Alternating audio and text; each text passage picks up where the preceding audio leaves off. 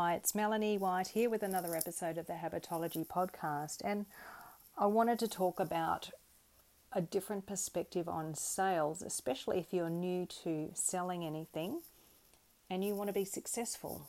You want to get clients saying yes most of the time, and you want to feel comfortable about the process of selling. You want to feel like you're being honest and authentic. You don't want to feel desperate. You want to know that you're doing the right thing, that you're acting with integrity. And so I want to share a thought process I've just had while writing some content for my May membership in my Habitology group, which is all about showing up. I was thinking about what it takes to show up and why people show up to do things. And this includes why they might buy something from you.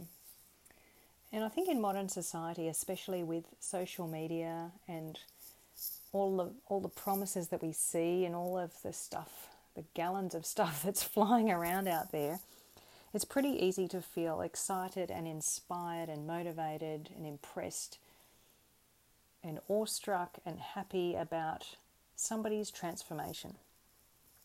You see someone in the news that's lost 40 kilos, or you see someone that's hit this first 6 figures in their business, or their second 6 figures in their business.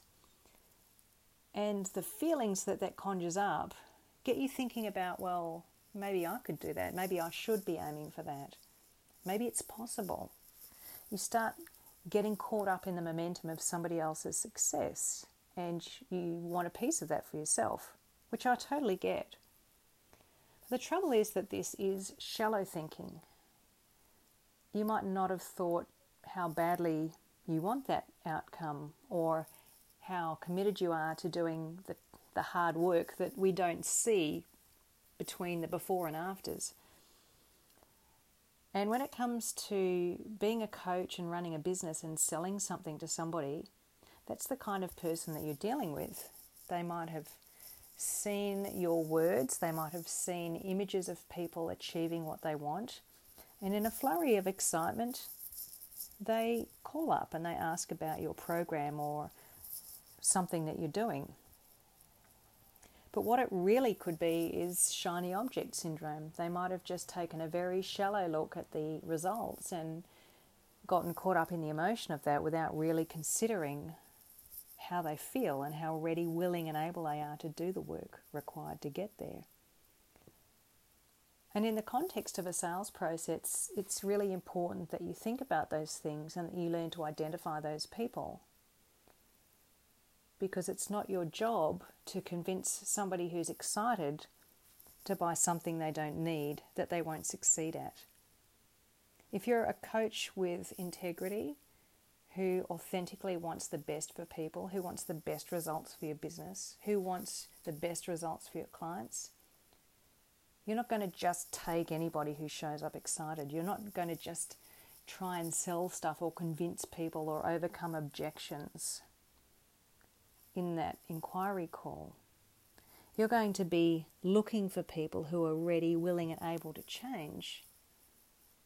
You want to make sure that the person you're talking to doesn't have shiny object syndrome, that they have a commitment to themselves, that they're willing to invest a certain amount of months to changing their habits, that they're willing to do the work to change their thinking patterns, that they're prepared to set aside the time and prioritize themselves.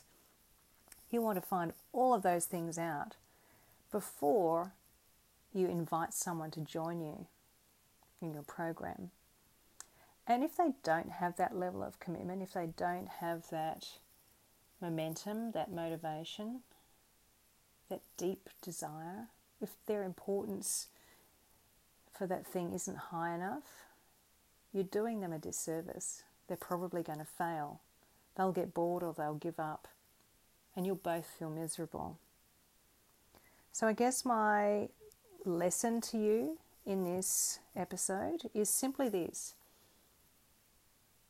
Media creates a frenzy about outcomes that people may feel emotionally attached to in the moment, but which they may not necessarily truly want for themselves.